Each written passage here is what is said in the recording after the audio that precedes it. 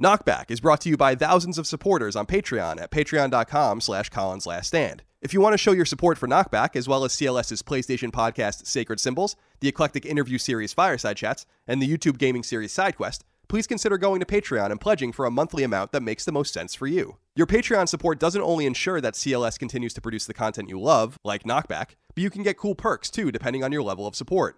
You can get early access to each episode of Fireside Chats, Sacred Symbols, and Knockback totally ad-free. You can vote for show topics and provide feedback to be read on air. You can listen to exclusive podcasts only available to patrons, and much more. Your support is essential if Colin's Last Stand is to continue well into the future, so please consider showing some love.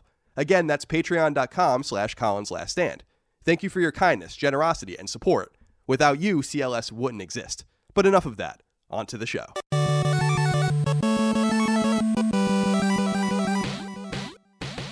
Greetings and salutations. Welcome back to Knockback. My name is Colin Moriarty. I'm joined as always by my brother, the plasmid addict, Dagan Moriarty. Welcome to the circus of values.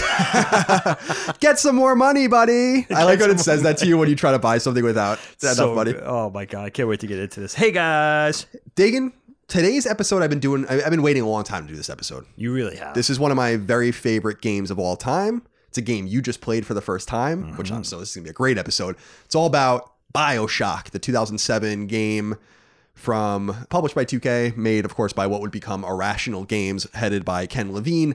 And it's widely considered one of the great games of the 21st century. And I think is probably, I don't know, I'd really have to sit and think about it, but with the exception of maybe The Last of Us, probably my favorite game of the century. So wow, far. I was going to ask you that. Wow, Yeah. Cut right to the chase. Yeah, an absolutely almost flawless game. And I just played it again. You had just played it for the first time. I think I played it through now for the third or fourth time. I was going to ask. I have 2 platinum trophies in it, one on PS3, one on PS4. Ooh. And I just played it through again, and it's absolutely perfect. I mean, it does get a little flat at the end. I think the story gets a little weird at the end, but it feels great. It looks great. It sounds great. It's written great. It stands the test of time, and I'm really, really excited to talk about it. Not only to celebrate it with you and celebrate it with the audience out there, but also to introduce it, hopefully, to a whole new legion of people that, for some strange reason, have not played the game called BioShock. Could happen. So before we get into it, Dagan, we have, as we always do, a few things to get through. The first thing is that this show is a retro and nostalgia podcast. I'm sure a lot of you know that by now, since we are well over 50 episodes in. If you like the show and you want it a week early ad-free, please support us on Patreon at patreon.com/ColinsLastStand. It doesn't only net you episodes of Knockback 7 days early. It also gives you a lot of perks for my other shows, including Sacred Symbols, a PlayStation podcast. You get exclusive podcasts. You get the ability to submit your questions, comments, concerns, thoughts, and ideas to the show that are read throughout, as you're about to find out, and lots of other perks. So we really appreciate you there. If you don't want to support us on Patreon and listen on free feeds, that's okay too. Please consider leaving us nice reviews so we can find new audiences for our lovely show. Dagan, we also like to start and end with segments, new segments that you bring up. So we're going to start with our new segment for this particular wave, which we're calling Win, Lose, and Draw. That's correct, my friend. Thank you for that brilliant segue. So again, this is a very, we explained it in the first ep, but in case you guys missed it, Colin and I will do a sort of Pictionary based on the 80s classic game show, Win, Lose, or Draw. And Colin's going to draw a picture, Pictionary style, and see if I could guess it. He has a minute. There's a broad range of categories. Hold on, Kyle. Okay. So we're going to get, we have 2 bowls with folded pieces of paper with which we will choose from. Exactly. So Colin's going to pick a category. These are broad categories. He's going to draw something. He's not going to tell me what it is. I'm going to guess. And who's the broad? Yeah. Oh. And fuck you, Santa.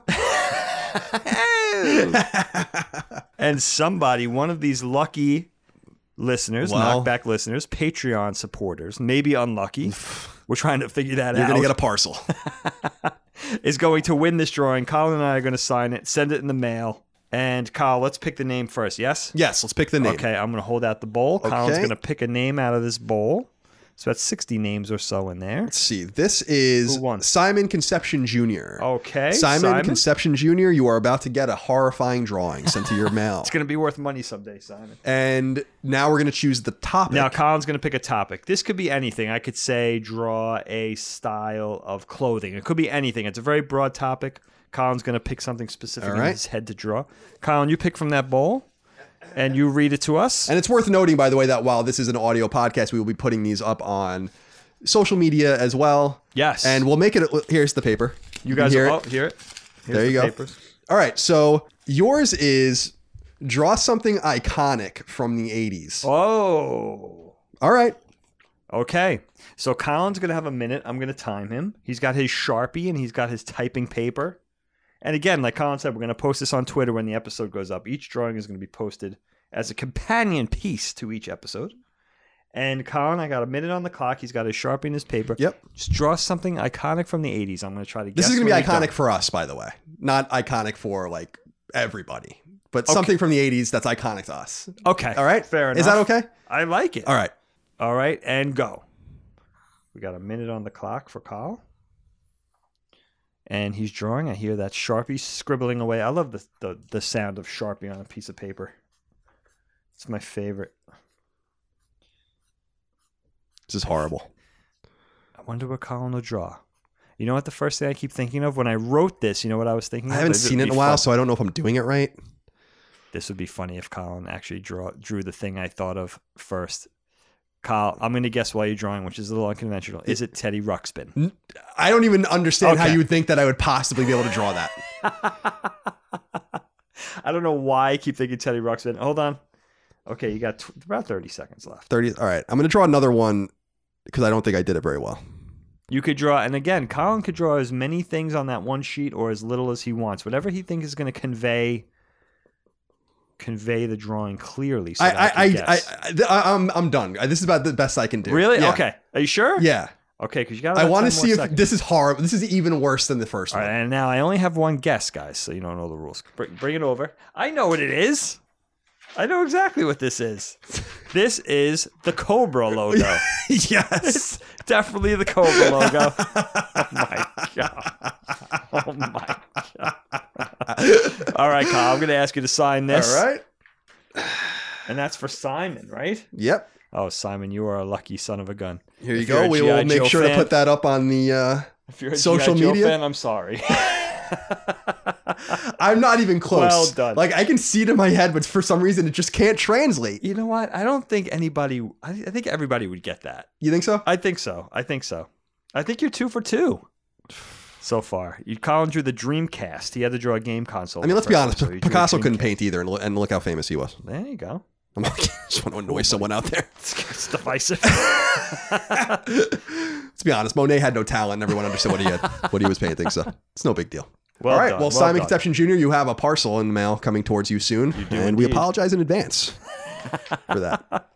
Dagan, as we said, today's topic is BioShock. BioShock, of course, is a video game that came out August 21st, 2007. It was first available on PC and Xbox 360. It came out on PlayStation 3 the following year in 2008, I'm sorry. And then the BioShock collection, which is available on PS4, Xbox One, and PC, which came out in 2016, includes BioShock, BioShock 2, and BioShock Infinite. BioShock 2, of course, came out, I think, in 2010.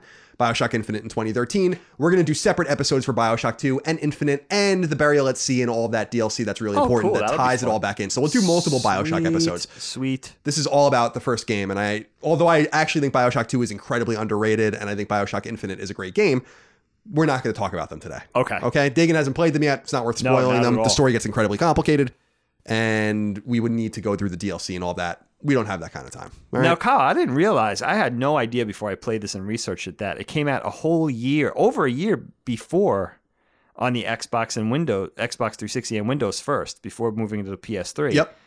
Now, what's the resonance with that? Does this have a big following amongst the Xbox aficionados as well? It did, but I think a lot of it had to do with the fact that PlayStation 3 wasn't doing very well. This might have been a promised timed exclusive. And as everyone knows, cell processing on PlayStation 3 meant that even porting games to PS3 was incredibly difficult. Okay. That's why PS3 is so full of exclusives that are really great and some great ports, but there's very few ports that play better on PS3 than Xbox 360. So I think that probably has something to do with it. But I remember very clearly it coming to PlayStation 3 because a guy named Jeff Haynes that worked with us, we heard a rumor that at the end of the PS3 version of the game was a trailer for BioShock 2, which had not been announced yet. It's true. It really is there. You had to beat the game first. So I remember him staying at the office all night to beat the game so we can get the trailer on the site as soon as possible. So that's what I remember about it coming to PS3. That's awesome. So yeah, it came to PS3 later. I originally played it on 360, then played it on PS3, then played it on PS4. So Dagan played it on PlayStation 3. I did. Totally legitimate place to play it. It's totally fine on PS3. I don't think anyone has any problems with it. It actually has the most problems on PS4. Dagan, we have actually a lot of comments from the audience. I was figuring that. I can't wait. So Ethan wrote into us, and remember, you can write into us on Patreon as well. He says, I remember I was in 5th grade when BioShock came out. That's unbelievable. Oh my goodness. I rented it with a friend having no idea what it was. I started playing and was completely captured by it. My friend actually ended up getting kind of scared when we got to the Steinman part, which is early in the game, and said he wanted to go play outside. I straight up told him that he needed to leave because I wasn't going to stop playing. We're not friends anymore. That's scary for a 5th grader. To this day, BioShock is one of, if not my favorite game of all time. I'll tell you right now, Chris Raygun, who is the co-host of Sacred Symbols, was mortified of the game as well when it came out. He was young. Yeah, he wasn't in 5th grade, but he was probably, well, he might have been. This was 12 years ago, so he was 13. So yeah, not in 5th grade, but maybe more in like 9th grade. But yeah, Ethan has that to say, but there's actually something, Dagan, that I wanted to kind of segue into that someone had written into us. Where is it? Oh, here it is. James Kinslow III wrote into us, as he often does. Hey, says, James. BioShock along with Dead Space were the two main reasons that I wanted to buy a PlayStation 3 back in 2008, and I finally did with my tax money in 2009. Dead Space is another great game. We'll do an episode of that for sure. That one. BioShock, by the way, it's weird that EA has not even released a collection of Dead Space games for the new consoles. They haven't? No, it's very weird. That is strange. That studio doesn't exist anymore. Visceral, of course, was shut down, but it doesn't matter because they can get Blind Squirrel is the one who ported BioShock, of course, to PlayStation 4. BioShock has such a rich story and atmosphere, and Rapture is incredible. Getting down to Rapture and only having a wrench to bludgeon your enemies with made the game so much more intense between BioShock and Dead Space. The loss of my PlayStation virginity was quite horrifying in the best way possible. Now, boys, would you kindly pass the plasmids? Because I have an insect swarm to send your way. There you go. Well done. Finally, for now, Tanner Brandt wrote into us and said, at the time it came out, it was a revolutionary game with how the story was told and the plasmids. I'm curious what Dagan thinks of the game since he never played it until now. Does it hold up for someone that is playing it for the first time all these years later? Dagan, what did you think of BioShock? I mean, where do I start? I mean, first of all, just as a video gamer and somebody who doesn't get a chance to play contemporary games now, of course, this game's going back a little bit, but I consider it a more contemporary game because I'm such a retro gaming head. But just knowing in circles how highly this game is held up and that's considered one of the best games of all time. Not only that, but it's one of Colin's favorite games of all time, and I've always known that. So it had a lot of hype coming in for me, and I was expecting great things because I think Colin has great taste in games, of course. But where do I even start with this game? I mean, there's so many things you could say about it. First of all, I have to temper it by saying that I can't even remember, Kyle, the last time I played a first-person shooter. Now, this is I would consider this a very unconventional first-person shooter. Yeah, it's a first-person game with shooting mechanics. Exactly. But it's not real. It's not Call of Duty or something. Right, exactly. Very inventive, and that is probably the last time I played first-person shooter games was, the Call of Duty, various Call of Duty and SOCOM games. So I was coming into this, from a mechanical point of view, we were talking about earlier with the controls and everything, a little foreign to me. But I loved it and appreciated its inventiveness from the very beginning. Now, I think I could divide it into three things. The inventiveness of the gameplay, the setting, which is unbelievably inventive. I mean, you take sort of really what I would consider almost a cyberpunkish setting, but I know that Ken Levine and his people didn't really want to do a cyberpunk thing, thinking it was a little hackneyed and getting a little played out and everything like that. So they kind of came up with this. Now, I don't know if they invented this biopunk genre, but certainly it was a formative thing in what was considered or what they were branding as biopunk. But I loved the sort of Art Deco, but sort of decrepit Art Deco with the water, the rust and the water filtering in, and everything sort of was, this in this state of, like, you could tell it was a once gorgeous setting that's now decaying. And, just the water seeping through the walls and the pools of water where they shouldn't be, and the groaning and the creaking and the busted pipes, visually it creates such a visceral setting. The setting is so magnetic and so different. And then, I think one of the first things I was struck by that I was telling my wife was like, this game is unbelievable because on one hand, you have these conventional weapons like guns and wrenches and crossbows and so shotguns and so on and so forth. But you have this mechanic of literally injecting yourself with these chemicals that give you these powers. And just the fact of plunging the needle in your arm and then having that plasmid power, wherever it was, whichever one it was just staggering to me. And as scary as the game is, I almost got a joy from it because it was so different. I couldn't believe how different it was. And then I kept examining. Now I'm looking at it from a 2019 perspective. Now I'm trying to examine it from the time it came out, 2007/2008. I mean, this game was so far ahead of its time and so different. And I also loved, Cobb, before I forget to say, I'm you know how I am with games, and I think you're the same way. I like to play a game in a very deliberate way. Oh, definitely. This game must be played that way. And I can't see playing it any other way. Like, when I play a game, I love to play games really, how do I say it? I love to play games like at a thoughtful and deliberate pace. I like to explore. I like to scour every square inch of the environment. I like to make sure I didn't miss anything. And for combat, I don't like to rush in. I'm not the type of guy that rushes into the room, take a ton of damage, sort of spam and, use, 3 first aid kits and just make it out of the room alive. I like to go in thoughtfully. I like to find a good vantage point for attack. I like to use a little strategy. I like to make sure all my weapons are loaded. I like to make sure I'm on the right ammunition. This game has all that. You could play that way. You could kind of you could kind of take advantage of the stealth mechanics in this game. You could kind of play at your own pace. And that's what spoke to me about the game from very early on. I could play it the way I wanted to play it. And then the level, which we'll talk about, the level of depth. The level of depth in the game, it's not just fighting. There's puzzle elements. There's, quote unquote RPG elements. This game offers so much. It lived up, that's where I went in. Like, what's my barometer going to look like when I get a couple hours into this game? Is it going to live up to all the hype? Or am I going to be disappointed? Or am I going to write all those things that I'm calling into question that aren't so great? There was very few things that I found annoying or problematic with the game. It was very, very enjoyable experience for me. And I think I spent if I look at a playthrough online, I looked at a couple of playthroughs, and where they were 2 hours in, I was probably there at that same spot, 6 or 7 hours in. I was playing very deliberately. I was trying to hack every robot, every vending machine. I was really trying to scour the environments for every first aid kit, trying not to overuse my ammo. And, from A to Z, I was just enamored with it, and I understand the hype. I'm so glad to hear that. I've been really excited to talk to you about it. I've been kind of restraining myself a little bit from talking to you about it because it's a game that I really, really enjoy from so many levels. And it was amazing going back. I had remarked about it on Twitter actually recently. It was my 80th Platinum Trophy. It's also a Platinum Trophy I got a long time ago on PlayStation 3.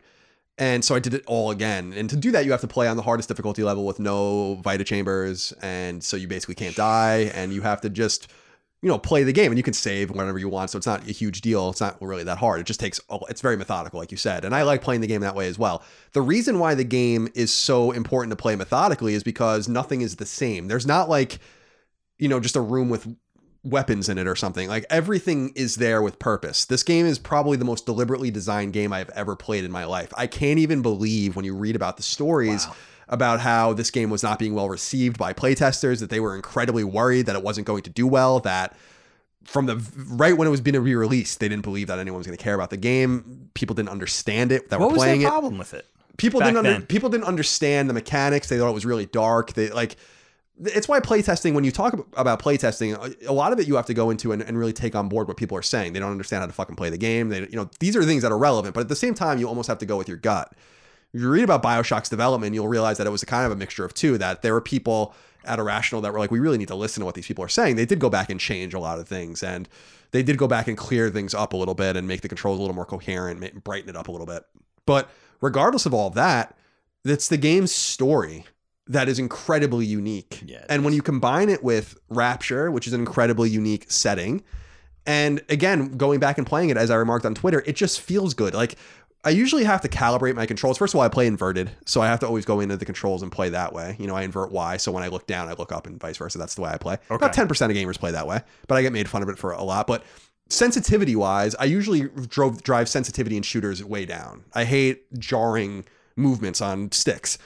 BioShock is one of those games that doesn't need to be tweaked. It feels perfect the way it is. Like, you don't have to tweak anything. I wish you could button map in the game a little bit more. It's weird to jump with triangle. It's weird to aim with the stick, which is, to click the stick on R3, which is a little strange. That's very old. Yeah. Halo used to do that. Resistance used to do that. I mean, it's not like this is the only game, but we aim with the triggers now. So there are little weird wrinkles like that aren't fixed or can't be fixed. But it's so deep and so highbrow.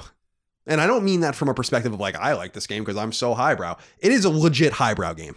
And I, from every perspective, it requires you to understand politically what it's saying. It requires you to have a familiarity, frankly, with objectivism and with Ayn Rand. Yeah. It requires you to understand all of these different things and the shade. I mean, it wears it on its sleeve. One of the main characters' name is Atlas. Yeah. Andrew Ryan is one of the main characters, which is a play on Ayn Rand. It's not like it's really trying to be secretive about it. It's right the up whole front. intro video, which I absolutely love when you're going into Bathysphere for the first time, and it's Andrew Ryan introducing you to his, no, says the man in the Vatican and all that kind of stuff. And then it shows you Rapture, like the city itself with the fish. It's great. This isn't your run of the mill game. And I what I love about it and what I love about its status, let's say, in gaming is that it shows that a lot of video gamers are sophisticated and a lot of people do want this kind of stuff. And at this level of storytelling in games and environmental storytelling and the little touches, the audio, and like you were saying, like hearing in the distance the groan of a Big Daddy. Oh, that guttural he's somewhere groan. Or hearing, "Hey, Mr. Bubbles," and you're like, like where is she? Even though you know that it's a deeply unsettling, deeply scary game, and at the end of the day, it's about a few things. It's about the decay of a libertarian society built on objectivism.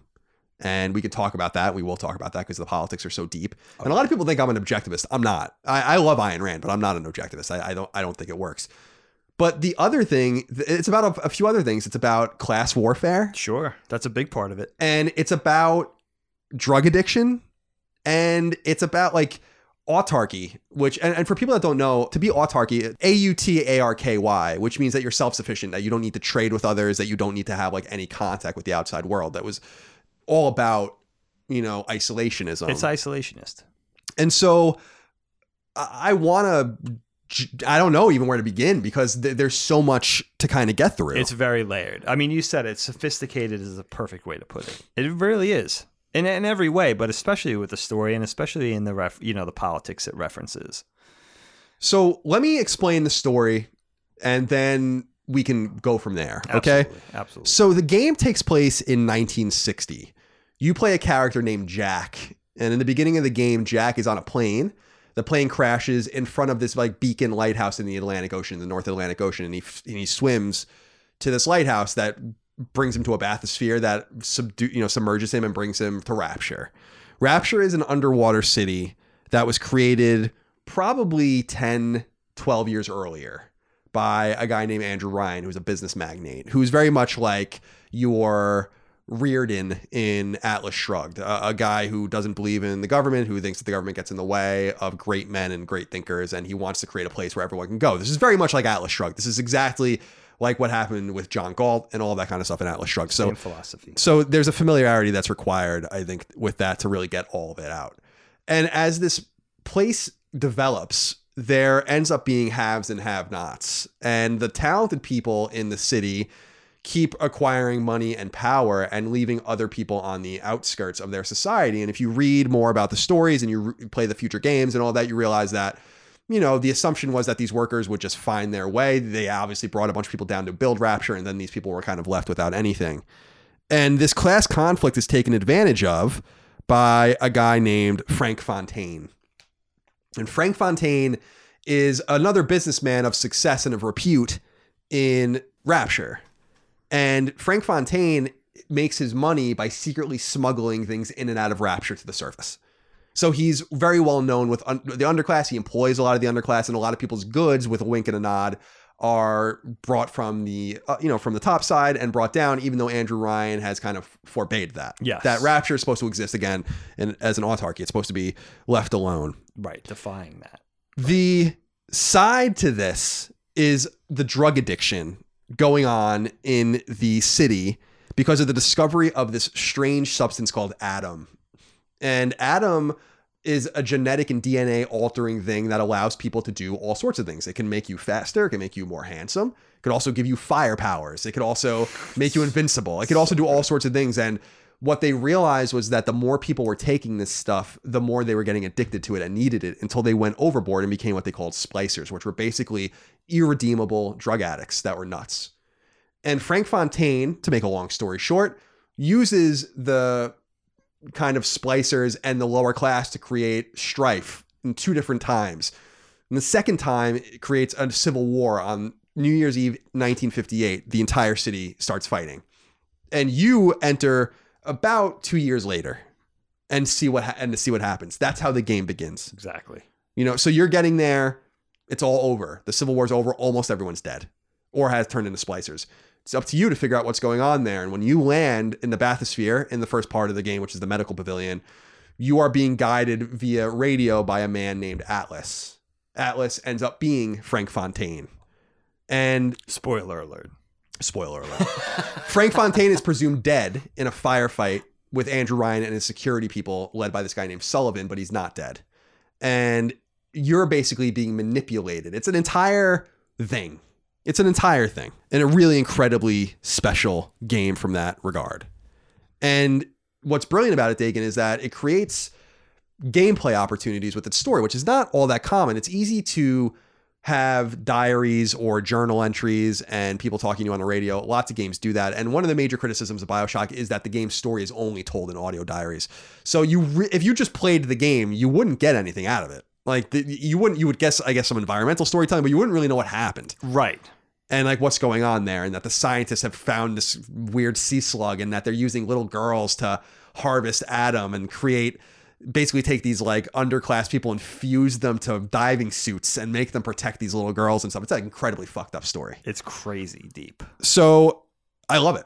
It's so good. I just absolutely adore it. So you had talked about, and I guess a great place to begin, Dagan, is you had discussed using plasmids, and that's a major component of it. There are also tonics that you can use that give you like more permanent upgrades and stuff like that. But how did you balance your use of plasmids with the use of the conventional weapons that you get in the game? Like you said, you get kind of a Tommy gun, you get a revolver, you have a wrench, which is your melee weapon. Right. You only have a few things to choose from. You have a bow or a crossbow, like you said, which is not very useful. No. But how did you balance it? I felt like I was using them in tandem from very early on. And why? Well, first of all, it took me a little while. I'm a little embarrassed to admit, but it took me a little while to figure out, first of all, with the splicers, who are the more common enemy, the most numerous of enemies in the game, that dealing with the splicers really was contingent on how they were armed. If they were armed with a melee weapon, a projectile weapon, or if they had plasmid powers themselves. And I wasn't getting that at first because I was going after, I would just rush in. And once I was all equipped and ready for battle, I would go in and face a splicer with the wrench, for instance, not really paying attention to the fact that they were armed with a gun. And they were just trying to distance themselves from me in order to take a shot at me. So once I dialed in, first of all, I had much more success once I figured out that I had to cater my attack to how the enemy was equipped.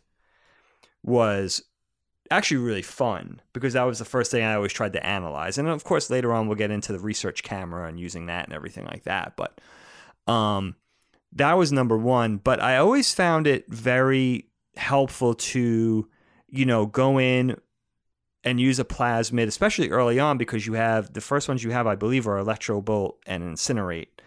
And they're 2 projectile attacks, one firing electricity and one firing fire. So I found it easy to go in and use those, line up a shot and take enemies out from a distance where I could. And I felt that was a little more reliable than using the conventional projectile weapon, guns and such. The pistol and the shotgun, especially initially, and the Tommy and the machine gun you get early on. But also, Kyle, I wanted to ask you, but then fighting the big brothers. Big daddies. The big daddies. And which was actually pretty far into the game for me because I was going so slow. By the time I got to that point, I really had to try to figure out how to beat them in the best possible way, because they're tough. They take a lot of hits, and you have to kind of formulate an attack based on, the big daddies and trying to take them out quickly. And of course they run. That was one of the things that I was telling you earlier that I was really horrified with and shocked with and delighted by, was how fast the big daddies are. They're so quick. And once again, you said, we were talking about a little earlier, they won't initiate combat with you until you start it. They won't enter into combat with you until you start it. So you could just be walking around the same level with them, literally walking into them. They won't pay attention to you until you attack. So it was all about trying to mix it up between the plasmids, and the conventional weapons, and just trying to figure out what the game wanted me to do. What the game was sort of angling towards. Did the game, you get more conventional weapons quicker than you get the plasmids. The plasmids kind of come a little heavier towards the second third to the middle of the game. So, where they start to become hot and heavy, and you have much more of a variety at your disposal.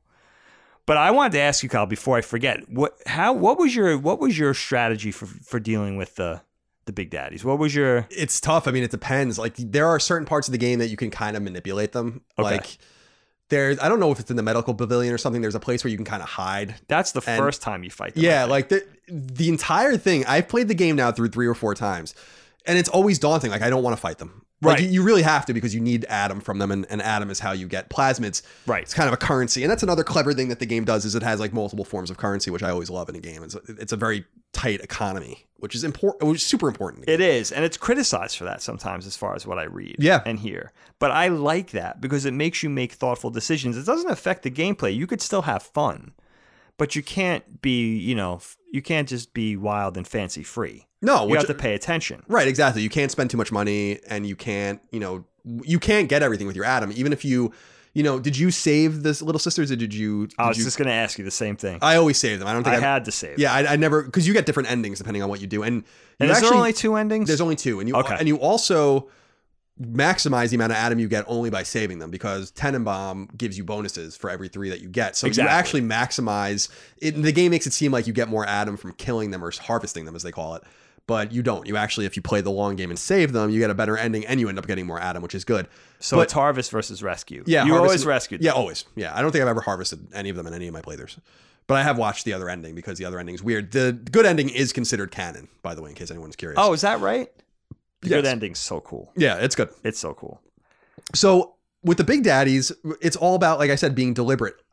There's a feeling in me of being like, all right, we're going to do this. So I try to lure them in the places where there are cameras and where there are turrets. They're going to destroy the turrets and the cameras quickly, but they distract the shit out of them to the extent where they do a little bit of damage and you can start wailing on them. Now, I like using proximity mines on them, and as far as plasmids are concerned, I really, to be perfectly honest with you, get through the entire game only using Electro Bolt, pretty much. I don't almost use any of the other ones. It's very effective. Because it freezes everyone, especially when you start leveling it up or getting the better versions of it. Now, there are only 2 plasmids in the game I think you have to use. You have to use Incinerate, and you have to use Electro Bolt. Because you have to use Electro Bolt to open locked doors, and you have to use Incinerate to melt ice. Right. I think that those are the only 2 you have to use. Do you have to use the telekinesis power to throw grenades back? Yeah, that's right. You also have to use telekinesis to throw grenades and to destroy that barrier early in the game. Right. So that's true as well. Right. That's right. And telekinesis is useful too. If I'm fighting the nitro splicers and stuff, I actually do use telekinesis and just throw their bombs back. Oh, dude, it's so fun. When I first got that plasmid and they were explaining, I was like, what? That's going to be weird. The mechanics of that, and the physics feel so good. I actually like how they teach you how to use it too, because you're in that sports shop and there's a tennis ball machine. That's right. And you can use it to like catch them and throw them back, which is cool. It's very clever. So great, dude. So I always stuck with, I played the game very similarly. You want to use different rounds on the big daddies. You want to, you save your anti-personnel rounds, for instance. For splicers, you use your anti-armor rounds to do a lot of damage to the big daddies. It's also cool that there are different types of big daddies. Yes. You have your Rosies, for instance. And so, it's always like, especially because I play it on very hard, it's always a thing where it's like, you got to be ready to go. Like you have to just totally be ready to go, and then it's on. And then it's on, and it's not going to be over until one of you are dead. Now they'll follow you around the entire map. The enemy AI. Yeah. To me, now I don't want to speak out of turn because I haven't played too many games like this. Seems pretty tight. It's very tight. They seem pretty smart. Yeah, not only the big daddies, but the splicers are smart too. They are. The spider splicers on the ceilings and the nitro splicers kind of pursuing you with their bombs and staying out of their own explosive, out of their own way. Yeah. There's a lot of cleverness in the way the AI is programmed because it's scary too. You know what's cool about the splicers too, Dagan, and what's so cool about the moments in the game? They kind of diminish towards the end. You can tell that they were much more interested in doing this towards the beginning in production. But like just running into them in different ways. Like you run into a splicer kind of looking into a baby carriage, but the baby carriage has like a pistol in it. Oh my God. You like there's all sorts of really weird stuff. And That was the way the splicers talk to each other and just talk is super weird. Like super unsettling. They're always saying things, like they're delusional. They're crazy.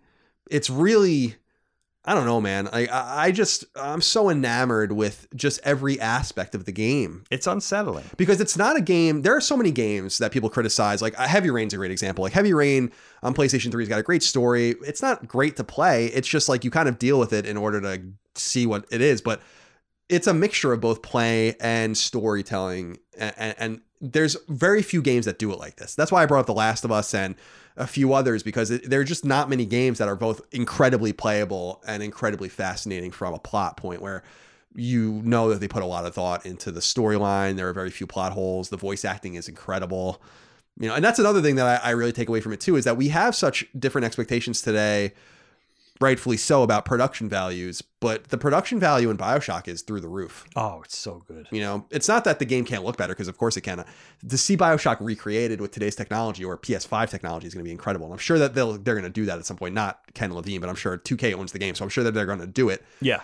But it's more like it doesn't have to be done. This is a game that actually doesn't need to be touched. It just doesn't.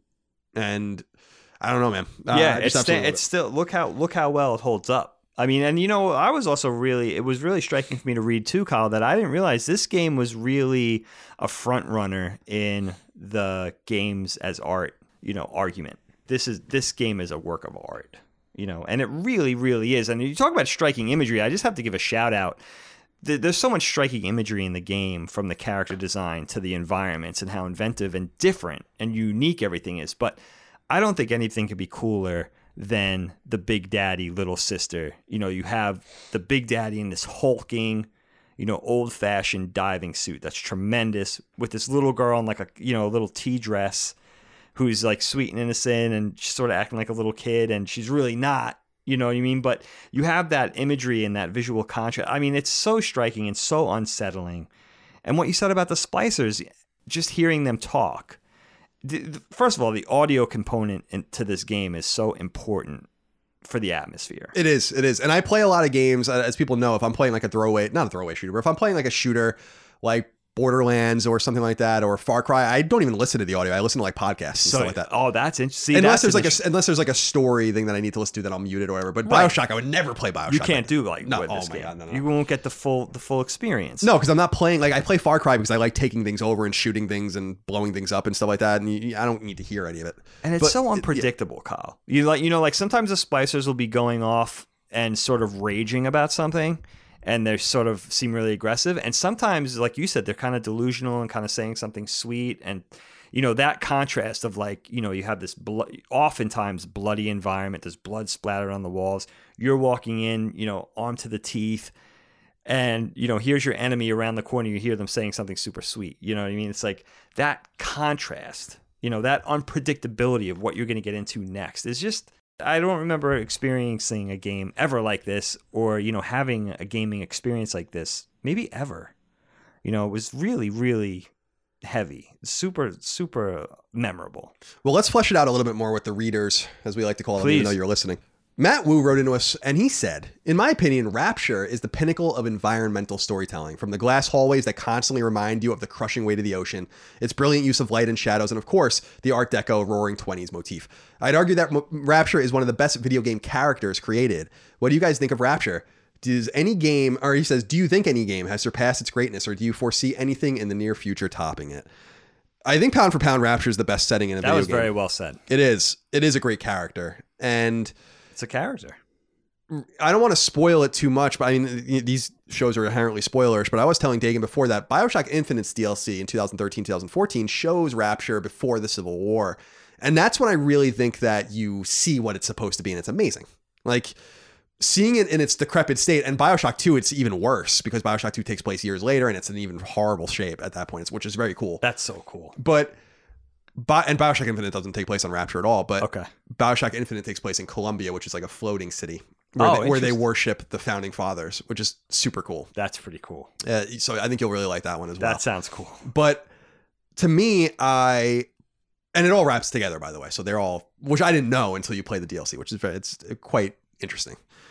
But Rapture is, I can't think of many better settings. Now, he had brought up, or not, Matt didn't, but someone else had brought up, Dead Space earlier, and I think that the Ishimura, which is the spaceship that Dead Space takes place on, is another amazing setting. The mansions in Resident Evil are amazing settings. Sure. So it's not to say that this is exclusively this, but anything self-contained, the castle in Symphony of the Night, but anything self-contained automatically, and that I have to retread, and you don't know what you're going to find when you go back to places, which is something BioShock does awesome. It lulls you into a false sense of security because you're like, I've been here before, but now Raptures are gathered around, or now Splicers are gathered around a dead body, and you have to deal with a whole new crop of changes. them. It's beautiful, and Rapture invokes in me just this awe that I'm like, I don't know how you even come up with something like this. This is brilliant. Not only the idea of putting a city underwater, I mean, that's cool, not unheard of. No. It's the way the city looks. It's the way the city sustains itself. And it's the way that they have thought about everything. Like one of the characters that you meet in the audio diaries is one of the maintenance guys who is talking about how hard it is for Rapture to like even exist, and how they're always dealing with shit, and like it's always leaking, and it's under this immense literally crushing pressure of the water. That. And so, I don't know, man. I look at Rapture as something truly special, and I don't know that BioShock would be anywhere near as good if it took place anywhere else. And we saw that with BioShock Infinite, which I think Columbia is Columbia is so different because Columbia is green and blue, and it's outside, and the skies are blue, and it's wide open, and so it has a totally different feel. But it's the self-contained nature and the claustrophobia and the knowledge that you're always being watched in some way, whether by Andrew Ryan, whether by Atlas / Frank Fontaine, Tenenbaum, whoever's trying to contact you. Right. It's pretty cool. Oh, yeah. I mean, probably an hour into the game, my first thought with the setting was, oh, this is like the Shining Hotel, damaged and, partially submerged, partially damaged by water.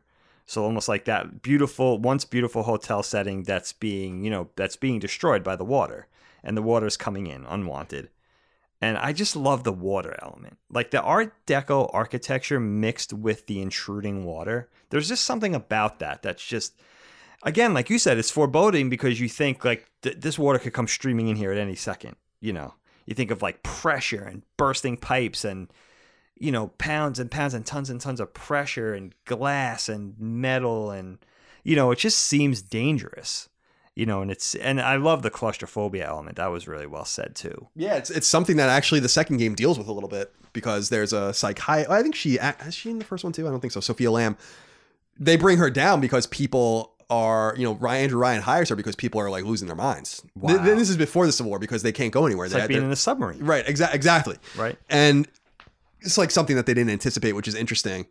But you're right. There's something, one of the things I love, they do it a few times in the game, is when you're in parallel glass tubes going from places, and you can just look, and there's like a big daddy and a little sister, like harvesting a body. Yeah. Or they're like splicers just walking that you have to deal with later. There's a lot of cool elements like that. Some of them are moments that are scripted. Some of them aren't. Some of them are literally things that are happening concurrent to where you are. It makes the place feel alive. In other words, it doesn't make it feel like a lot of video games do to this day, where everything turns on when you're there. Right. It plots. Right. Like it feels like there's just shit going on. Great point. Which is something that I really love a lot about it. Andrew Hess wrote into us on Patreon. Says, hey guys, loving the show. Your nostalgia gets me through my long commutes. I'm glad to hear that, Andrew. Thank you. Definitely. I can relate. BioShock was my favorite game of the 360 and PS3 era. I can remember my at the time girlfriend watching me play and getting so scared she would make me turn it off or just leave the room. I never considered it, but BioShock dips its toes into many genres. What genre do you consider BioShock to be primarily? It is easily my favorite horror game of all time. I don't know that it's a horror game. I know that some people look at it that way. I think there's a difference between horror and being scared of something. I think Resident Evil is a horror game. It's about zombies. And yeah. Now, splicers are out of their minds. They could be zombies, I guess. But I think the game's just scary. And I think that that's different. And I think that makes the game even cooler. It is scary.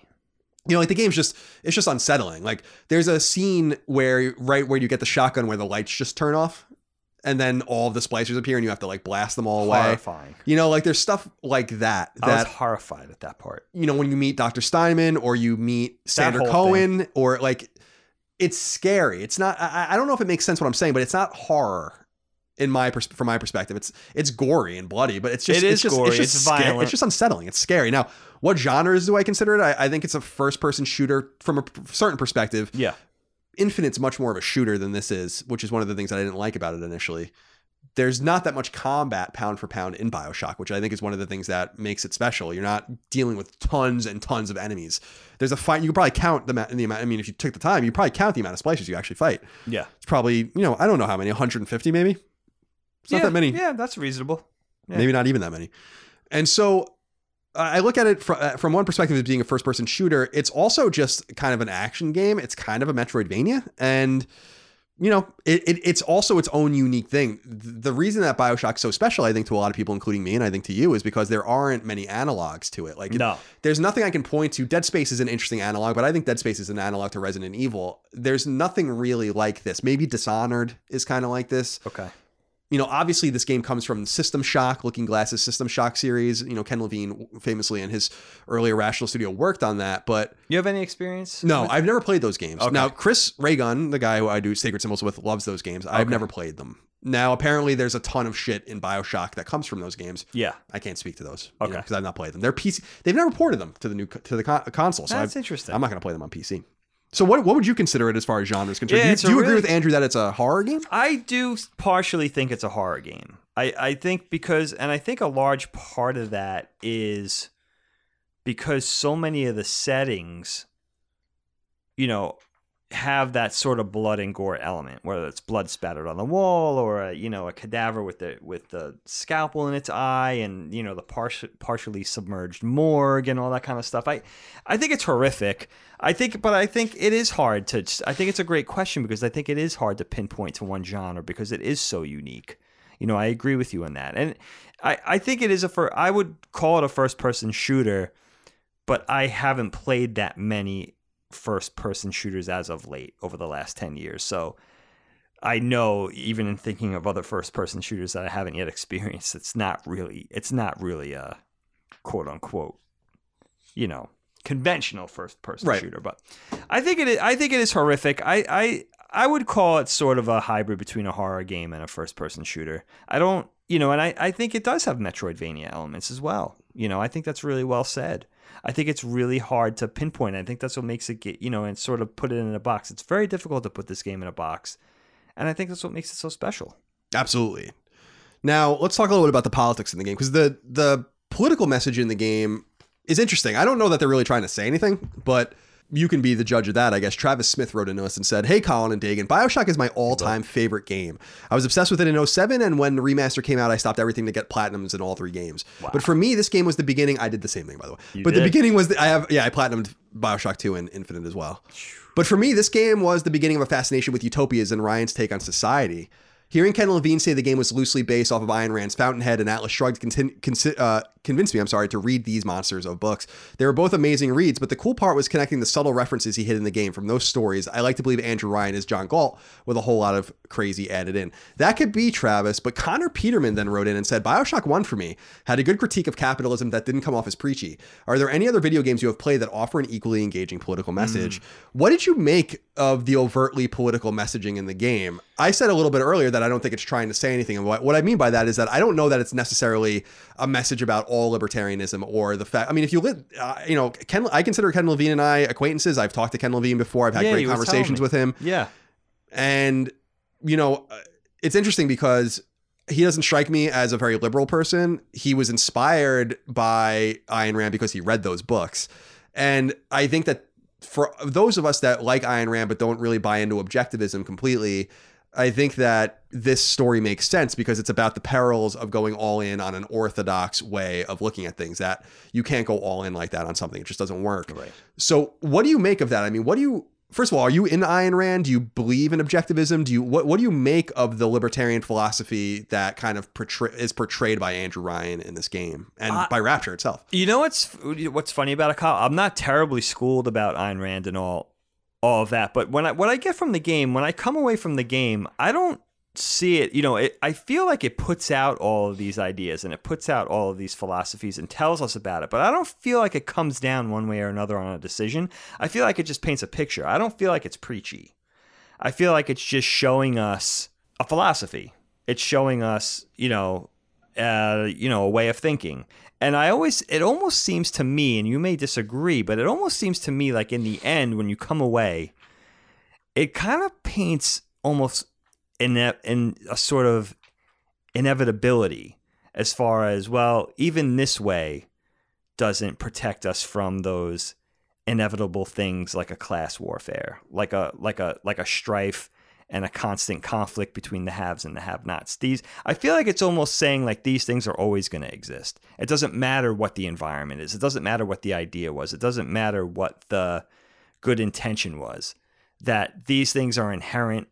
I don't know if it's saying that, these philosophies are inherent or bad people are an inherent part of life, or that, there's just no protection from it. There's always going to be a way. It's almost like trying to elude. It's almost like I almost think of like a story of like trying to elude death. Like you're going to try to elude death, but you're going to end up popping up right next to him. It almost feels like that. It doesn't feel preachy to me though. It just feels like it's painting a picture. And, this world is so immersed in those philosophies. This is what came out of this man's way of thinking and how far he took it. And is it also sort of telling us that it's dangerous to take things so far? It's dangerous to take things to the upteenth level. Yes. I think that there's something to be said about the economic cautionary tale in the game that I think is probably lost on people that don't read about it or don't listen to all the audio diaries or haven't played it exhaustively like I have. The game's cautionary tale is not that Andrew Ryan created Rapture or wanted an autarky under the water. It's that he refused to bend when the conditions were begging him to change something. Evolve. Frank Fontaine gained all of the power, and by the time Andrew Ryan figured it out, it was too late. Andrew Ryan had a million different ways to regulate the atom market. He had a way to get Frank Fontaine. He had a way to nationalize basically his company, which he eventually does. But by the time that happens in the story of the game, it's just too late. So it's not a message from me about that this is a totally bad idea. It's it's a ridiculous idea going on. It's not possible, which is, it's a video game. But but beyond that, the message to me is really just saying like, you got to be, or at least one of the messages is you got to be flexible. Like when people were warning him, when the doctors were warning him about what was going on with Adam, that people were getting addicted to it, that they couldn't create enough of it, that like in a place where there's an audio diary where he talks about, it's awesome actually, because it follows sequentially his thought process, Andrew Ryan's thought process. And originally when people are being like, this is fucked up, what's going on here? He looks at it as others trying to stifle Fontaine's growth in the unbridled economy. And he says, make a better product. That's like his literal answer. He's like, just make a better product than the plasmids and the tonics and they will go out of business. What he didn't realize was that this was totally out of control, that people were becoming drug addled. There was a viable and thriving black market with the surface.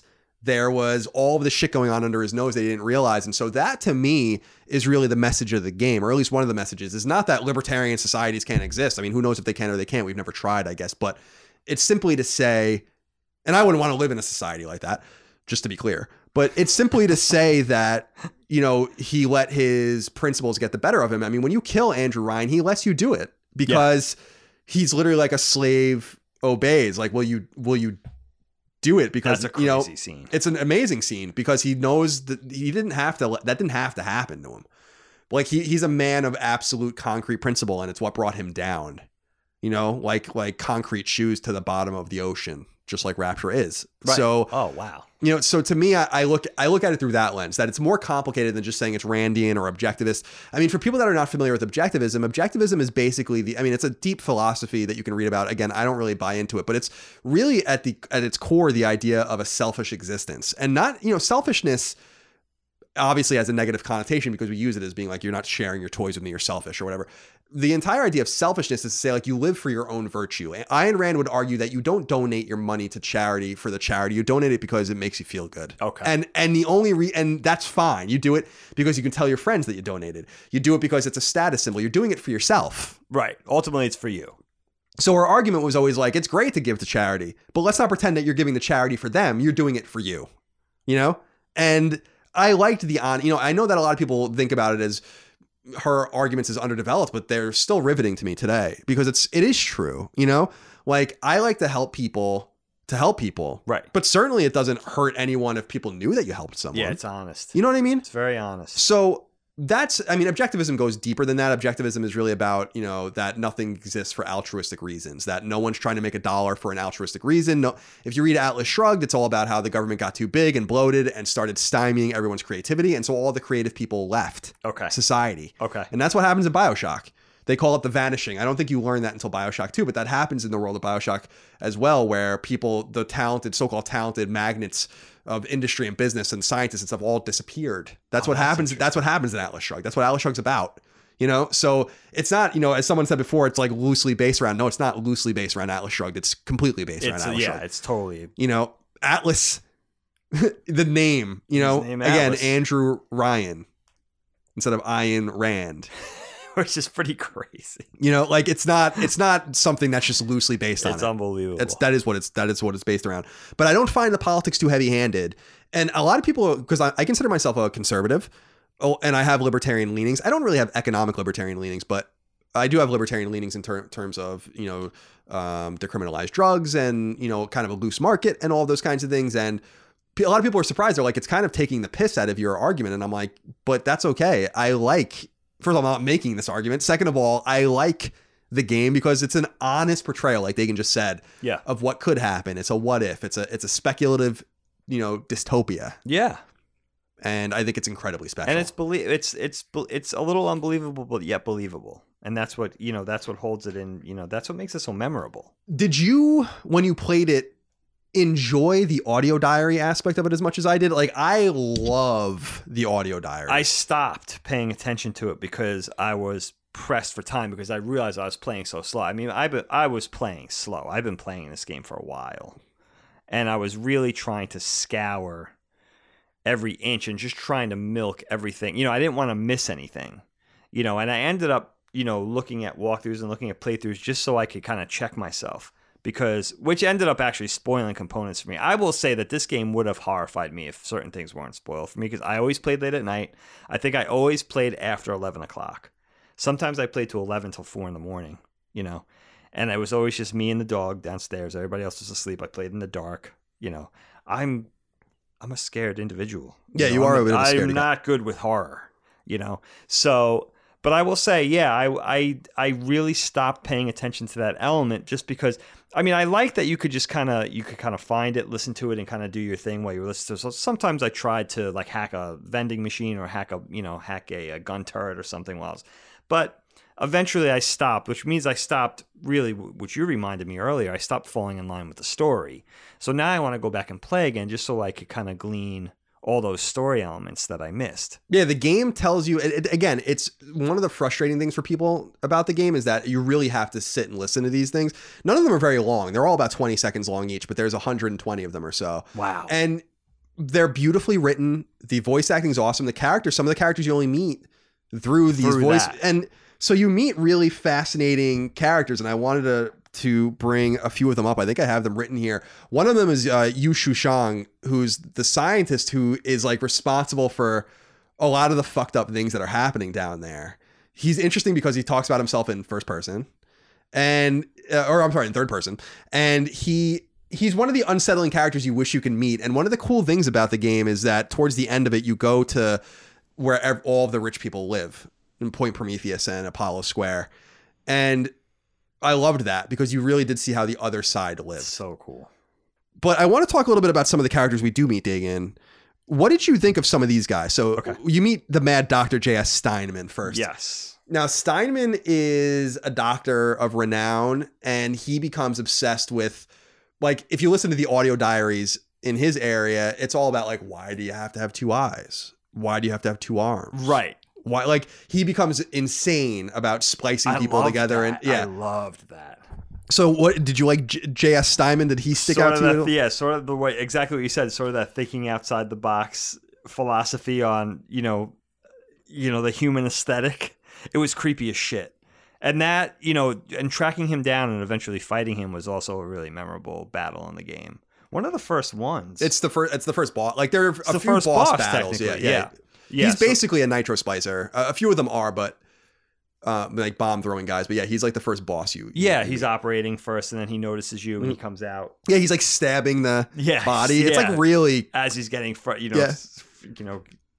telling us his mantra, yelling his mantra, which is really cool. Yeah, that was really, really memorable.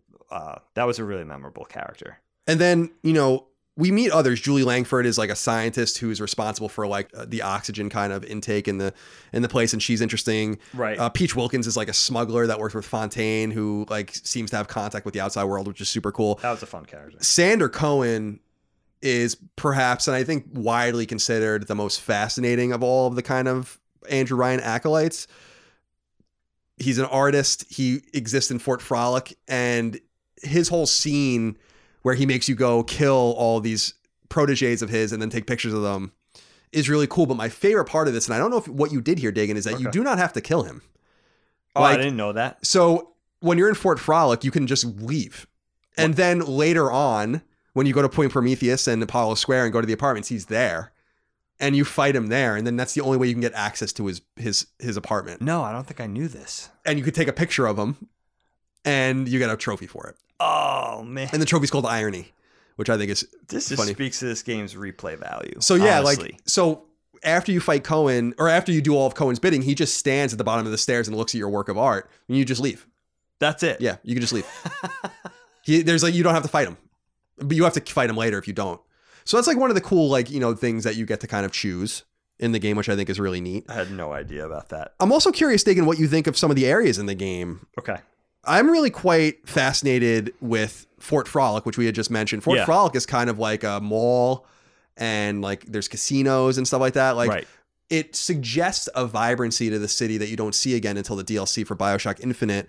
But I think Fort Frolic, and to an extent even the Medical Pavilion, are places that you could, you can, the advertisements are cool. There's really neat stuff in Fort Frolic too. There's so many interesting design choices in the game. In Fort Frolic, there are broken windows for storefronts, and some of the windows aren't broken. Right. Behind them are like med packs and Eve hypos and stuff like that. Right. And you break the window to get them because they're like, oh, and then the alarms go off.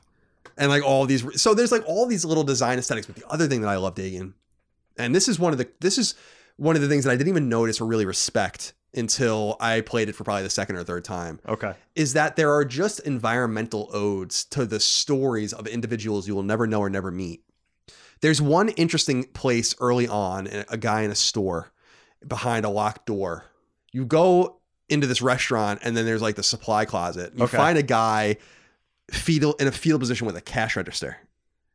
That tells you an amazing story right there. Right. About what everyone's all about in Rapture and what that guy's dying thought was, which was to protect his money. Which is great. That's such a great storytelling beat. There are things like that. Like, that's the point I'm trying to make about from a design philosophy in the game, is that things like that, like what's on an enemy in a game is often randomized. And if it's not, it doesn't really mean, like, this guy has 10 pieces of ammo on him and this guy has $1 on him. Right. But like, it's awesome when you go into like the crematorium, or you go into like the funeral home, and the bodies have money on them, lots of money on them. That there's little things like that all over the place in the game. Humanizing touches. Yeah, that it's not just about the audio diaries. It's not just about the overtness of the big daddies and the little sisters. It's not just about Atlas and Frank Fontaine and Andrew Ryan. There's little stories being told everywhere in the game you go, in every shop, in every nook, and every cranny. If you just look, one of the things that was lost to me the first time I played the game even was,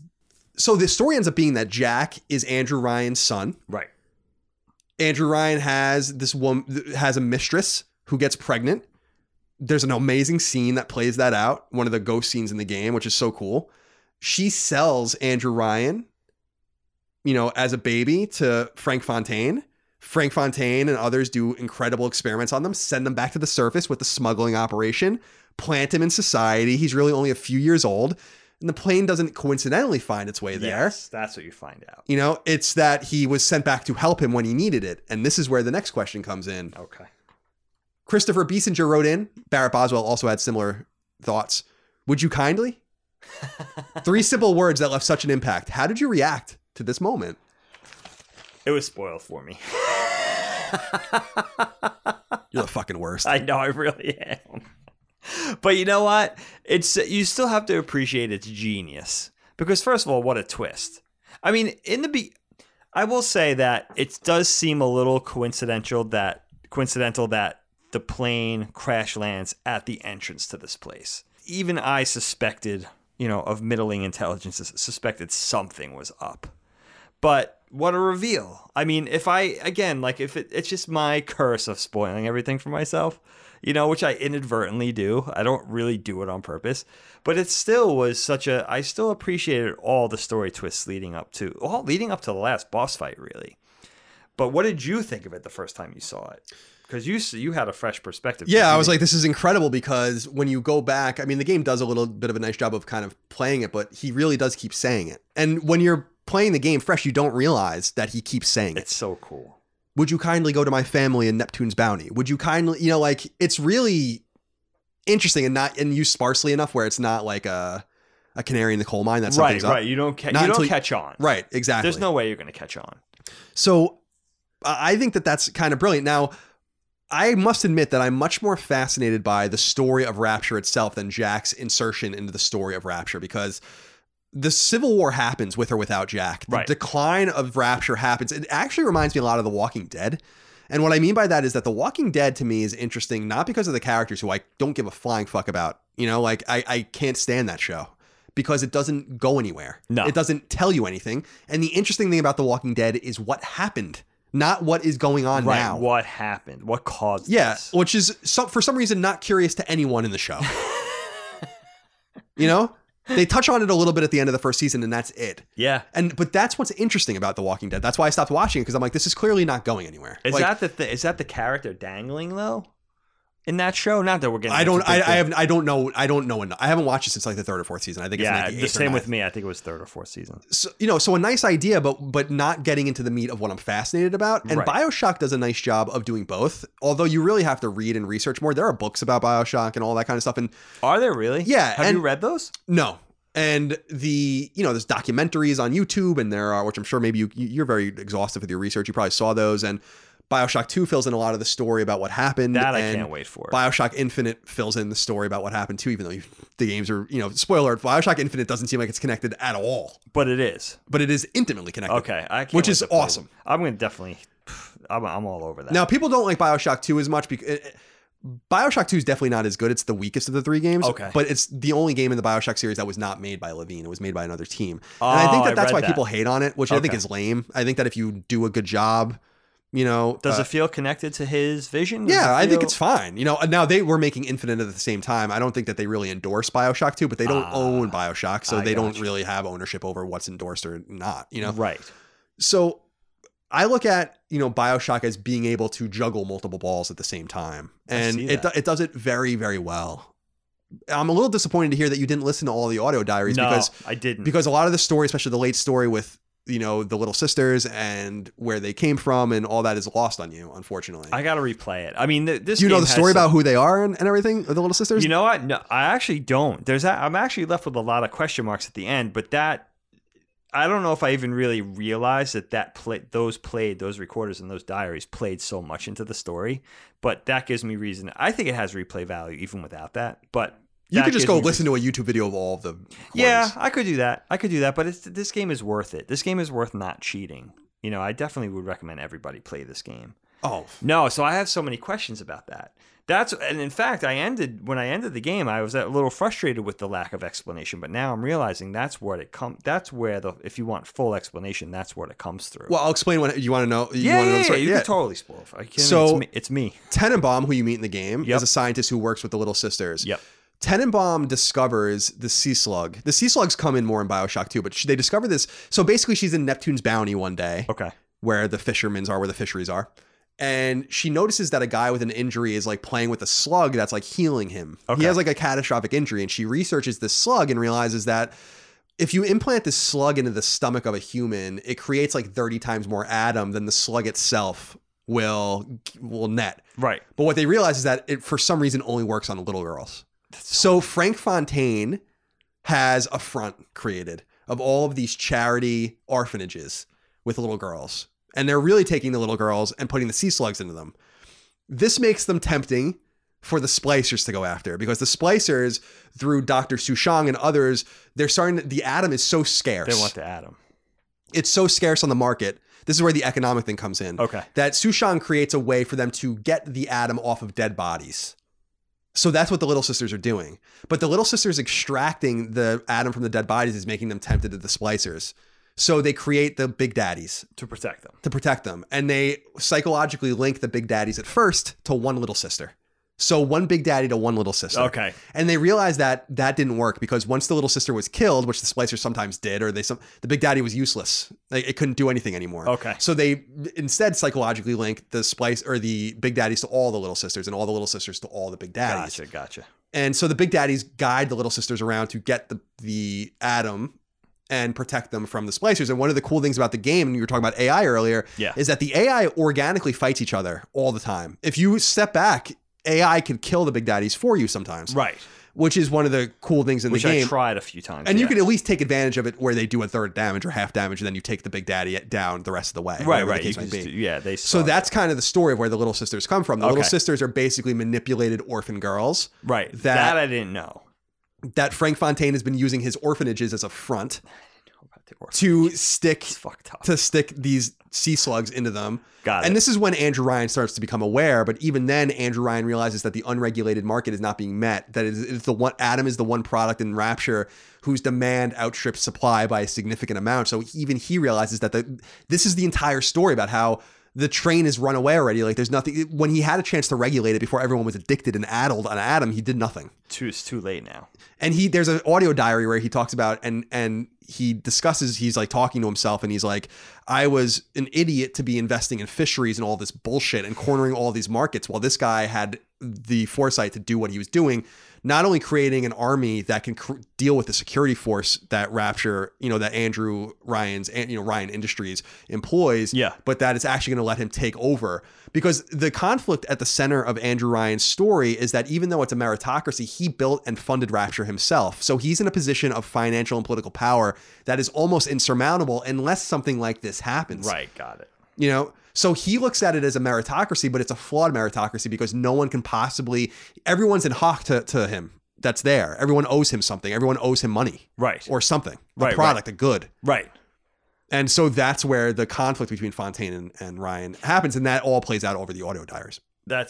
I knew how the Big Daddies were connected to the Little Sisters, that they were sort of telepathically linked or whatever, but I didn't know exactly what the reasoning was. And I was actually frustrated because I actually thought there were plot holes.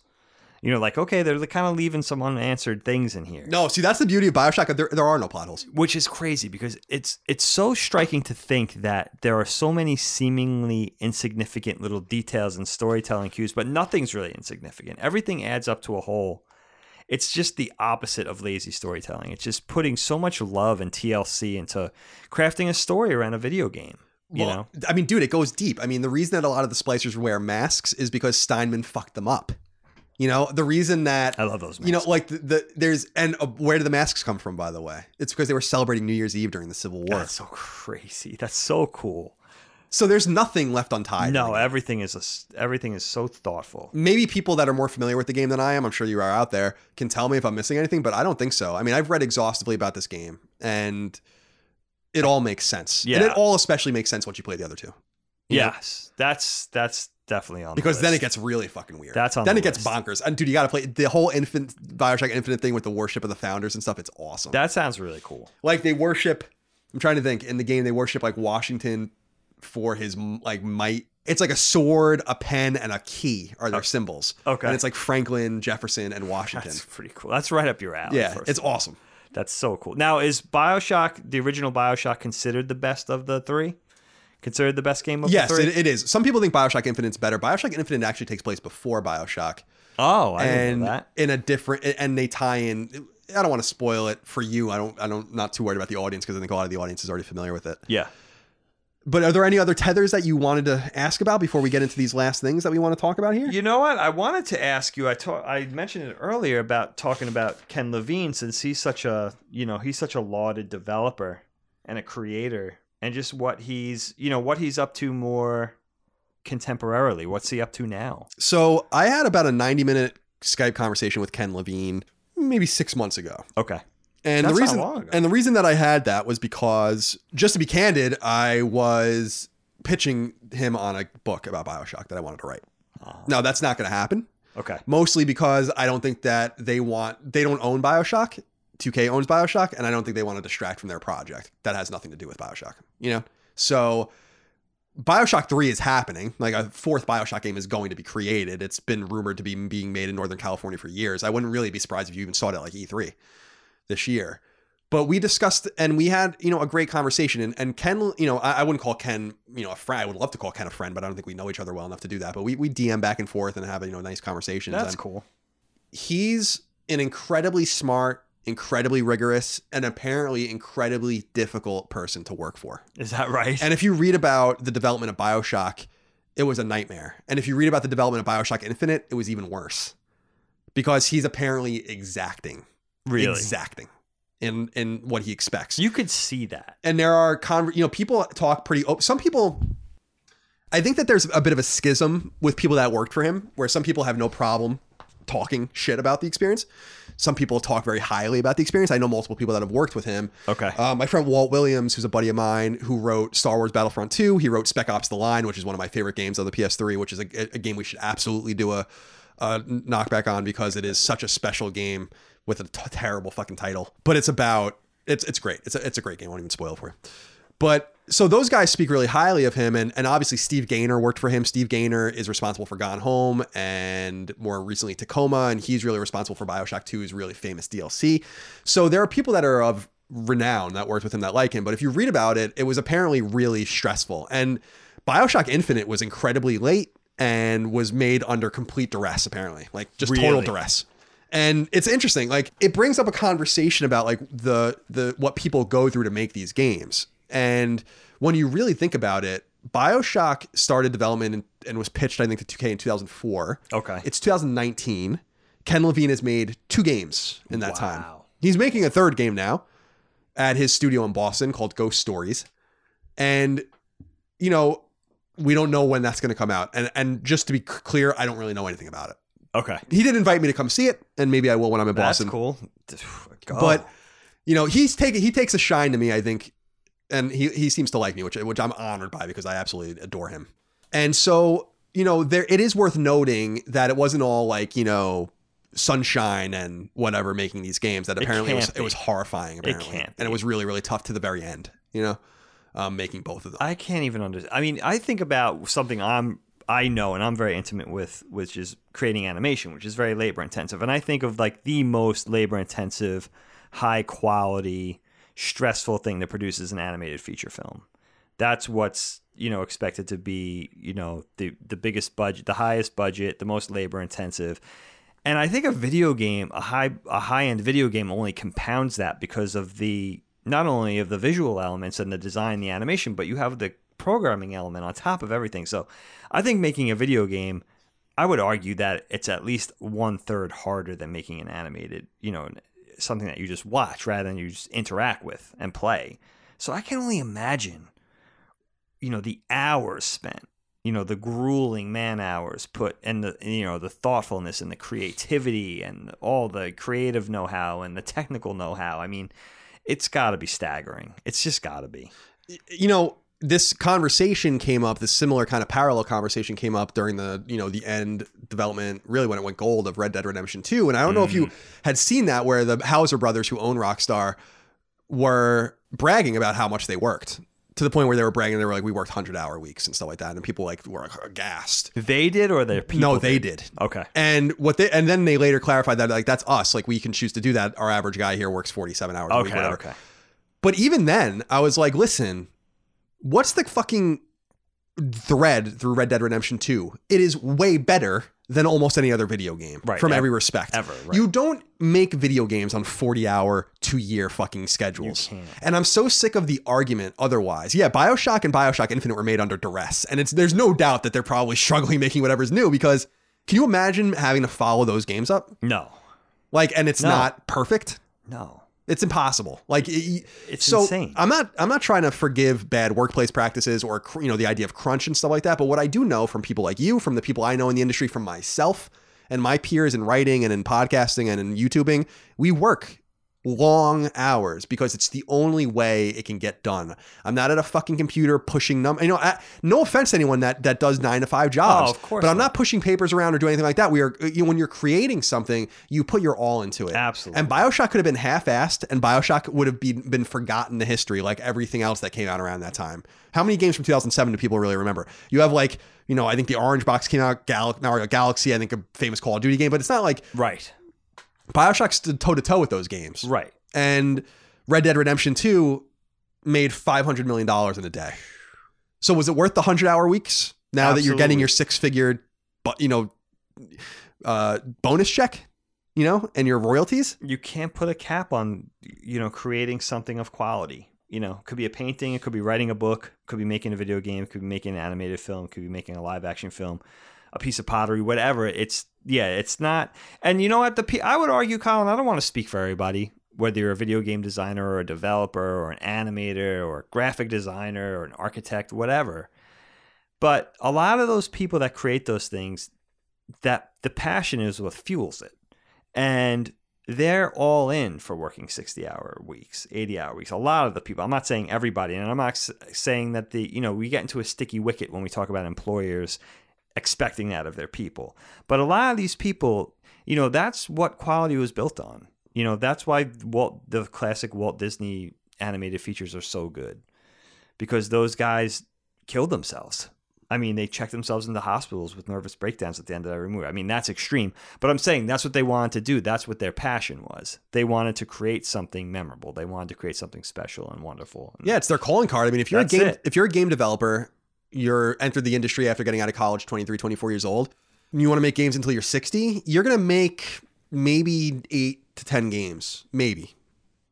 That's an interesting thought. And isn't that funny?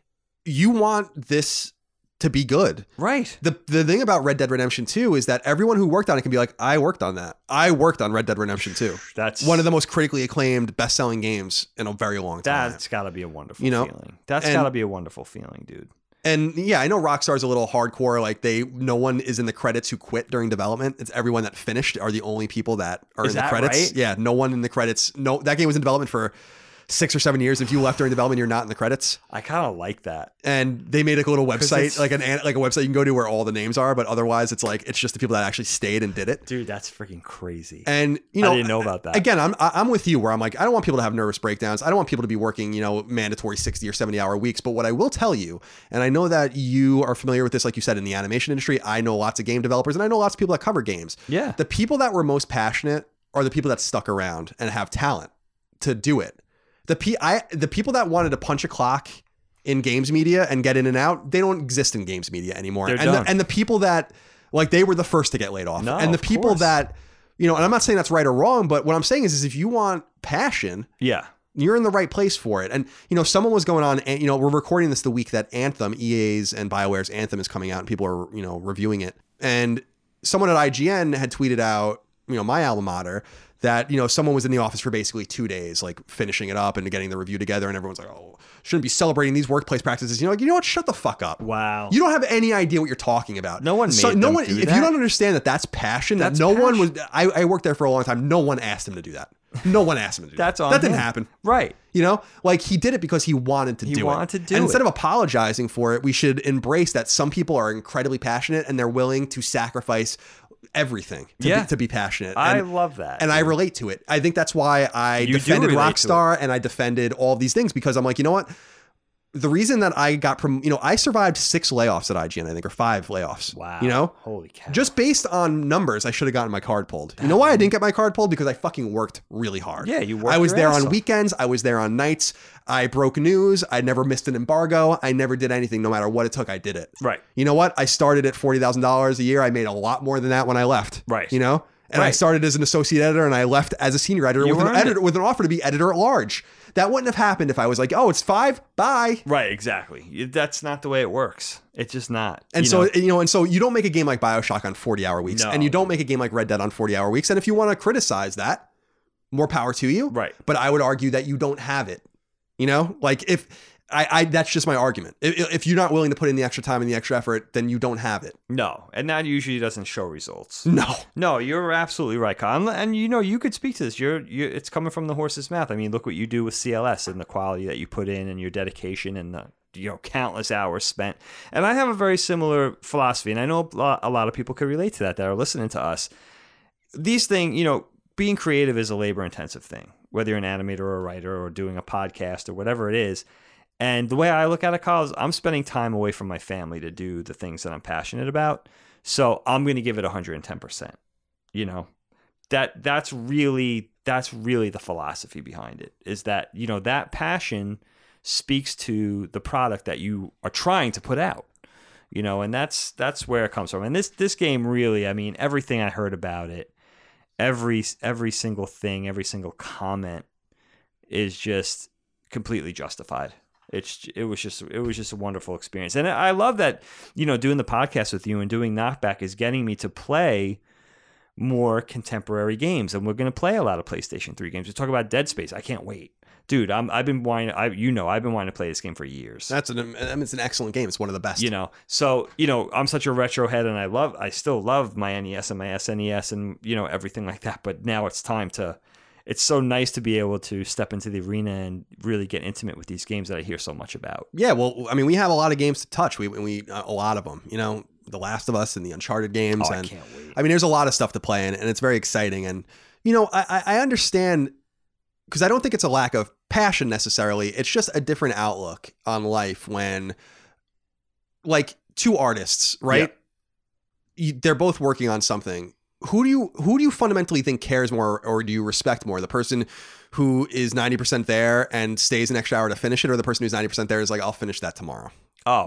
And to me, I'm like, I understand if you have a family and you have other things to do. I respect that if you have different priorities. Now, you talked about sacrificing time with your family to do this. I really am throwing the idea of having a real family away to do what I do. Sure.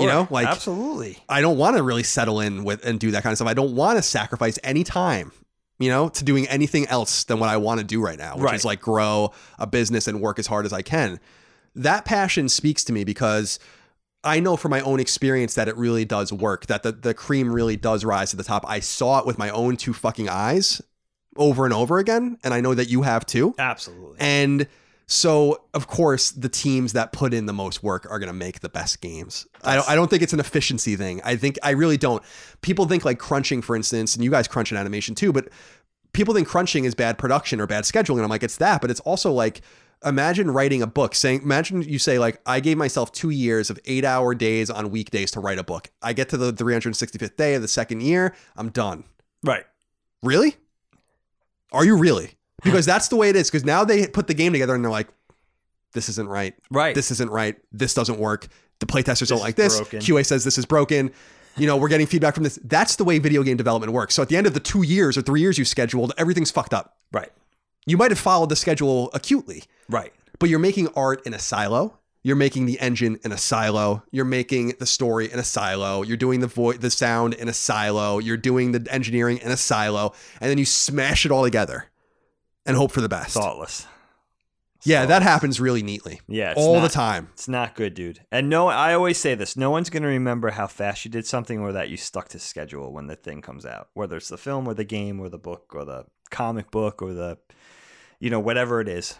The building plans, the blueprints, whatever. Right. And it's the studios that it's so funny because it's the hardest working studios that have the clout to say it's done when it's done. Absolutely. The Naughty Dogs of the world, the Rockstars of the world, where they're like, it'll be done when it's done. Yeah, absolutely.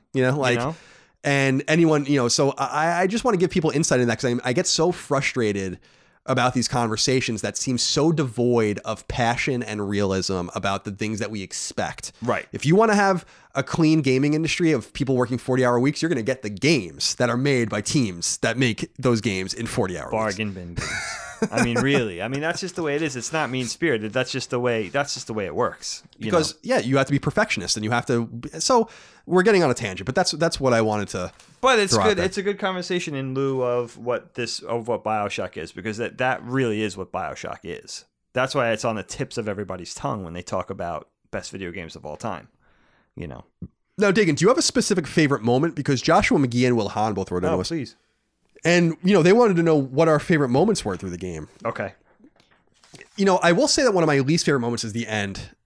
I just don't like how much... The ending? Yeah. Well, no, not the ending, but the last fight with Fontaine. Yeah, it's weird. It's very video gamey. Yeah. I really respect when games don't give you last bosses. Don't have this, gauntlet of things to do. Don't. Yeah, don't. Now, some games should and do, and that's great. Yeah. But it seemed very gamified out of nowhere. Here's the big bad. Yeah. And I was like, you know what? That's stupid. I love that Andrew Ryan thing because it's just, there's nothing to it. It's just the adventure was in getting there. Yeah. The golf club moment? Yeah. Yeah. The adventure is getting there. I didn't have to fight Andrew Ryan. Oh my God. That was a great moment. And so I think that my least favorite moment is actually the end. And I understand why people think the game falls apart a little bit at the end, because it seemed like it needed to become a video game suddenly. And I didn't, like at the proving ground and all that kind of stuff. Yeah. And I'm like, why is it ending like video this? gamey at the end. But I think that my favorite moment, as I said earlier, is everything with Cohen and the Fort Frolic moment and letting him live until you see him hours later and you fight him. Yeah, that Fort. I can't wait to revisit that. Actually, I think my favorite moment, Kyle, because I'm so obsessed with the Big Daddies and the Little Sisters. I just think it's such that the image of those characters are just emblazoned in my head. But I think the first time you fight a Big Daddy, which I think is in the medical pavilion, which I love the medical pavilion anyway. It's so creepy because it's the inherent thing of this was once, here was the dental office, here was the whatever, the surgical wing, here, now it's just decrepit, falling apart there. I love that whole environment. But fighting the Big Daddies for the first time, but also earlier on when you're going to eventually confront who's the doctor? Steinman. Steinman. When you're going over to his wing, you hear and see, I think you talked about a little earlier, a Big Daddy and a Little Sister that you can't interact with. They're kind of in the, behind the glass wall, and you could see them and hear them, and you're like, oh shit, when? Because it's coming. They're coming eventually. So that was a really memorable moment for me. That was just, yeah, those Big Daddies, man, that just took my breath away trying to figure them out. Now, I want to ask you a question before I forget. Is the game a little too easy? Now, I say that because, fighting a Big Daddy, for instance, it just keeps taking the damage through. I know you could play the game without dying now, but I certainly did, and I died a lot of times. Well, to be clear, I die, but you just get booted back to whatever you saved last. Oh, so you can't use the Vita Chambers. The Vita Chambers. So is it too easy because you have to, essentially that Big Daddy keeps the cumulative damage, it stays on them, right? As you continue, you could still. People do argue that the game is incredibly easy. Okay. That's why I think bumping it up to the hardest difficulty and shutting the Vita Chambers off is awesome. Because right, I played on medium. Let me preface by saying that. So because if you play it on very hard, even if you keep the Vita Chambers on, but if you keep playing on very hard and shut the Vita Chambers off in the menus, which you can do. Okay. The meticulous way that you have to play the game. Everything's a danger to you. Even normal splicers are dangerous. Okay. So I think that it's about because people have that common complaint. Now I often bump the difficulty up in the games I play. I just like playing. I'm a little bit of I have a sadistic Is there 3 streak. difficulty settings or 4? 4, I think. There's 4. Okay. I think there's easy, normal, hard, and very hard. And so I don't think the AI behavior changes or anything like that. You just take enormous amounts of damage. I mean, when that's how it affects. When a Big Daddy attacks you, you lose almost all your health once with one attack. Yeah. Oh man! So you have to be very methodical. You have to have a ton of health packs or figure it out. And you can't whittle their health down because there are no Vita Chambers, so you're not going to get revived. So the way that I really think the game is best played in the completely hardcore way that I play it. Maybe You know? I'll In fact, try I've never that. played a BioShock game any other way than that. You go automatically go to the hardest. Yeah, difficulty I did setting. that originally because the trophies were contingent on doing that. Okay. And so I was like, all right, well, I'll play it like this anyway. And it's excruciatingly hard, you know, until you just have to be patient. Yeah. You have to save a lot, and you have to like just one by one, just knock these guys out and just be careful, you know, and, Absolutely. and buy the right tonics and health upgrades and all of these I kinds like of things. playing it like that. Now, were you big into hacking and the pipe puzzles? The pipe puzzles put me off for a day. I was like, I do not like this, especially the mandatory ones. After a day, I was hooked. I could not hack. If anything was hackable, I had to do it. Yeah, I hack almost everything that I encounter. You know, it's cool too because once you can start crafting, you can get auto hack tools pretty easily and just start auto hacking things, and that kind of takes care of things. But I like being prepared in case I want to go back buy ammo or I want to go back, because again, you were talking, you weren't, but you were talking earlier about some of the criticisms of the economy. Yeah. But I like the scarcity of money. You can only carry $500. You know, the Atom, there's a lot of Atom, but you can't buy everything from the Gatherer's Gardens based on what you get, you know, so you can actually squander it and buy things that you can find in the wild and all that kind of stuff. So there's a lot of like really risky shit in that regard.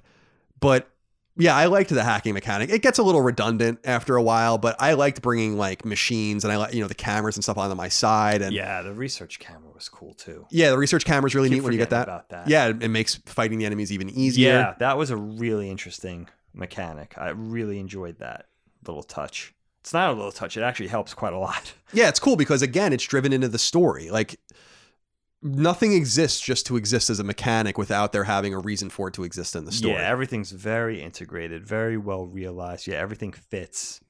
Super, super good, dude. So I'm just kind of pouring through my notes here. I think we've covered pretty much everything. I mean, you know, the inspirations and all of this. I mean, the game was made for $25 million. As of March 2010, 4 million copies were sold. I'm sure that number is much higher now. And yeah, I mean, I think that it's a special game everyone should really experience and enjoy. And I hope that you do. I hope that you choose to follow our advice and take the time out there to play the game. And if you've played it before, play it again. And, you know, expose yourself to something that I think only comes along every once in a while. A game like this, unfortunately, that breaks the boundaries and breaks the mold and gives you something truly memorable and different. These kinds of games really only happen every so often. I play more video games than almost anybody probably. And I actually gave away a joke Sacred Symbols award. We did joke game of the year awards on Sacred Symbols because I'm so sick of everyone doing all these serious things. So we made up all these awards, and I gave an award away to the game I don't even remember playing but have a platinum trophy in. That's how many games that I played where I played this game. I'm like, I don't even know what this is. That's amazing. What the hell is this? But you played it enough. I played it enough to I literally platinum. have all of the trophies in it. So that just goes to show you that, you know, the innumerable amount of games that we have, they kind of blur together. And one of the fun things about video games is going back, just like with movies and others, there are games that I've played and beaten and I go back and I'm like, I don't remember any of this because I played literally 500 games since then. And so BioShock is memorable. It cuts through the way that Symphony of the Night cuts through, the way that Mario 3 cuts through, the way that, you know, Link to the Past and Ocarina of Time and Majora's Mask cut through. These games are not common. When you really look at the release schedule of games and the fact that PlayStation 4 can sometimes get 15, 20, 25 games a week. That's insane. You know, most of these games will never, no one will play them. No one will care about them. The studios will go out of business.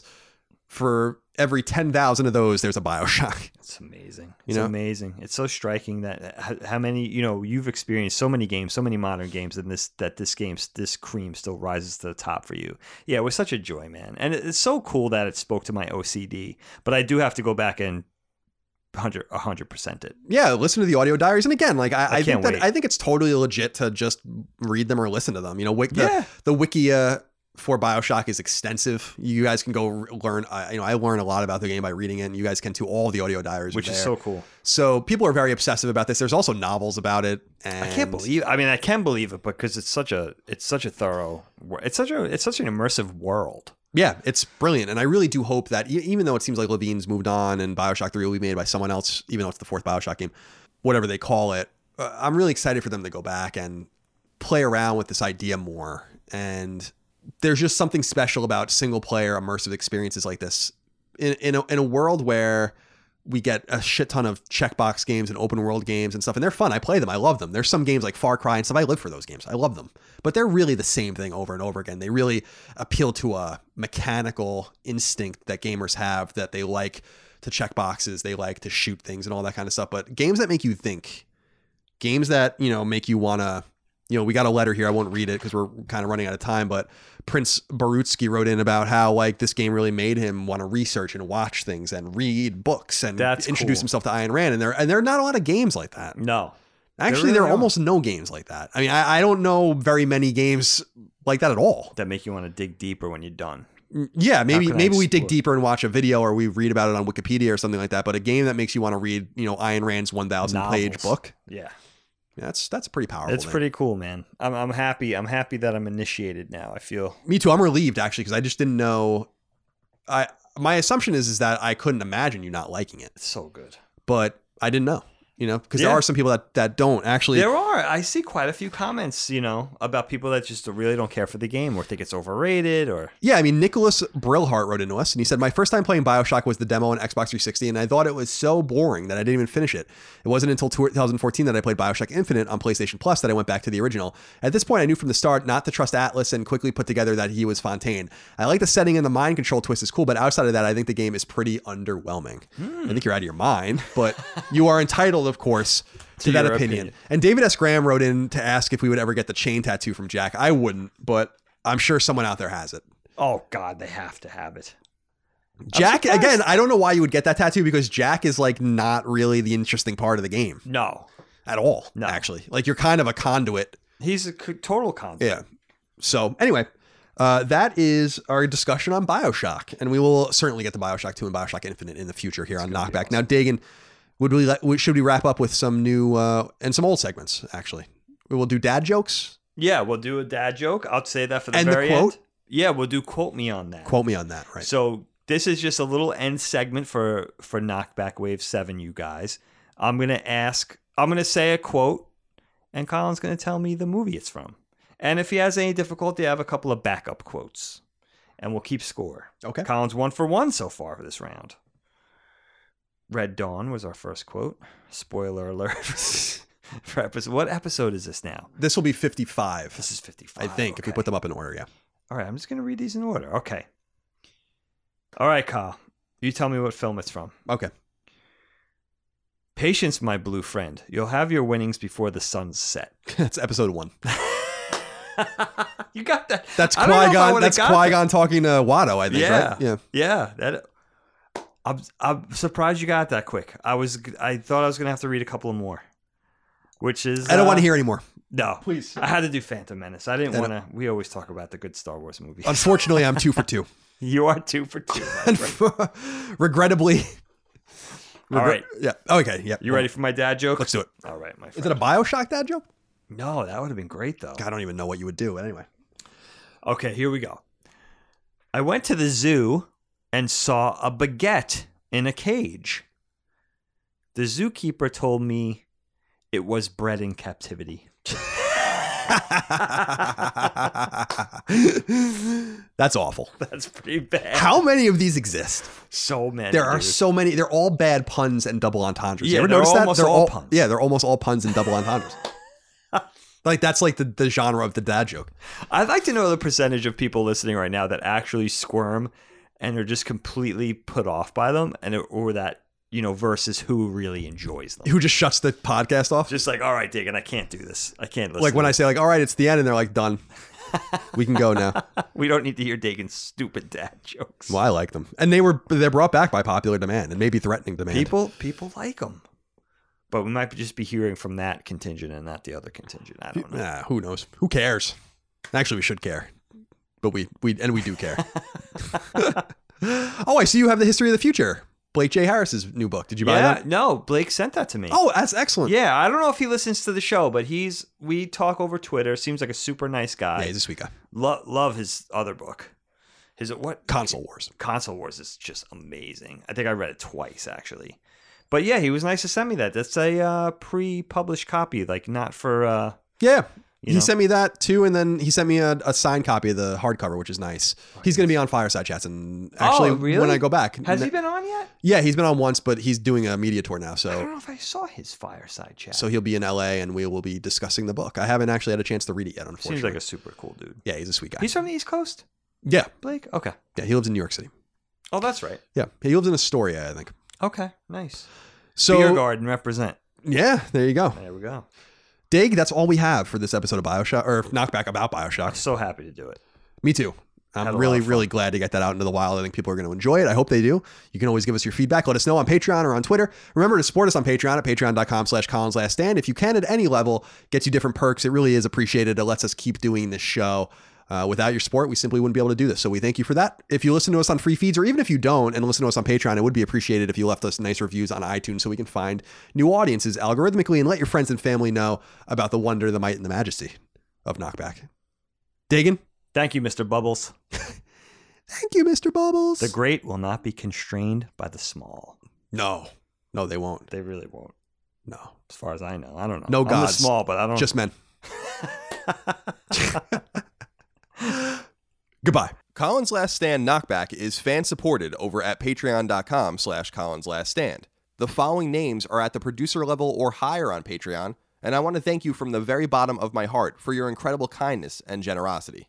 CJ Anderson, Morgan Ashley, Sean Battershaw, Martin Beck, Fred Bentz, Michael Betts, Eric Bishop, Mark Boggio, Eli Blosford, Barrett Boswell, Spencer Brand, Miguel Brewer, Lennon Brixey, Matthew Brousseau, Josh Bushing, Austin Bullock, Dylan Burns, Chris Buston, Alex Cabrera, Brian Cacciatolo, Will Caldwell, Luis Cancato, Patrick Carper, William O'Carroll, Brian Chan, Travis Chandler, Sean Chandler, David Chestnut, Simon Conception Jr., Brad Cooley, Matthew Cooper, Gio Corsi, Nick Cottrell, Cutter Crow, Nick Cummings, Daniel Diamore, Daniel Delanikos, Mitchell Durkash, Knight Draft, Martha Emery, Joe Finelli, Eric Finkenbeiner, Photios Frangos, Michael Gallier, Blake Garcia, Connor Gashian, Alex Gates, Michael Gates, Salem Ghanem El Ghanem, Toothless Gibbon, Daniel Glassford, Tyler Goodwin, Josh Gravelick, Miranda Grubba, Andres Guzman, Tyler Harris, Kyle Hagel, Wyatt Henry, Asa Haas, Azan Isa El Ricey, Josh Yeager, Justin Yeager, Greg Julips, Anton K, Jeremy Key, James Kinslow III, Ryan R. Kittredge, Jackson Lastiqua, Donald Laws, Joe Lawson, Don Q. Lee, Ashlyn Lee, Patrick Leslie, Dustin Lewis, Keith Adrian Lewis, Chad Lewis, Mark Liberto, Lou and Ray Loper, Elijah Lopez, Colin Love, Josh M., Ryan T. Mandel, Peter Mark, Michael Martinez, Nicholas Mast, Zachariah McAdoo, Joe McPartlin, Wyatt McVeigh, Dennis Minchin, Andrew Mendoza, Christopher Midling, Albert Miranda, Patrick Malloy, Betty Ann Moriarty, Abe Mukhtar, Brian Nietzsche, Josh Netzel, Adam Nix, Donnie Nolan, George Anthony Nunez, Brian Ott, Jorge Palomino, Todd Paxton, Brendan Peavy, Marius S. Peterson, Enrique Perez, James Perrone, Eric A. Peterson, Jason Pettit, Jeff Pollard, Louis Powell, Lawrence F. Prokop, Michael Renner, Titus Rex, Peter Reynolds, Jonathan Rice, Mark Richardson, Toby D. Riebenschneider, Austin Riley, Petro Rose, A.G. Rowe, John Schultz, Chris Schaefer, Michael Shanholtz, Toby Shootman, Glendon Cole Simper, Joshua Smallwood, Andrew Smith, John Tabanillo, Ahmad Tamar, Joseph Thayer, Ben Thompson, Carl Tolman, Tam Tran, Adam Van Kuren, Raymond Joshua Vargas, Michael Vecchio, Oakley Waldron, Justin Wagaman, Mike Wayan, Tyler Woodall, Corey Wyatt, Tony Zuniga, That Rescue Guy, Casual Misfits Gaming, Supershot ST, Throw 7, Infinite, Homeworld Hub, Mad Mock Media, Mubarak, Sticks and Crits, Richter 86, Andrew, Ian, Chris, Dab 9834, Donk 2015, and Gavin.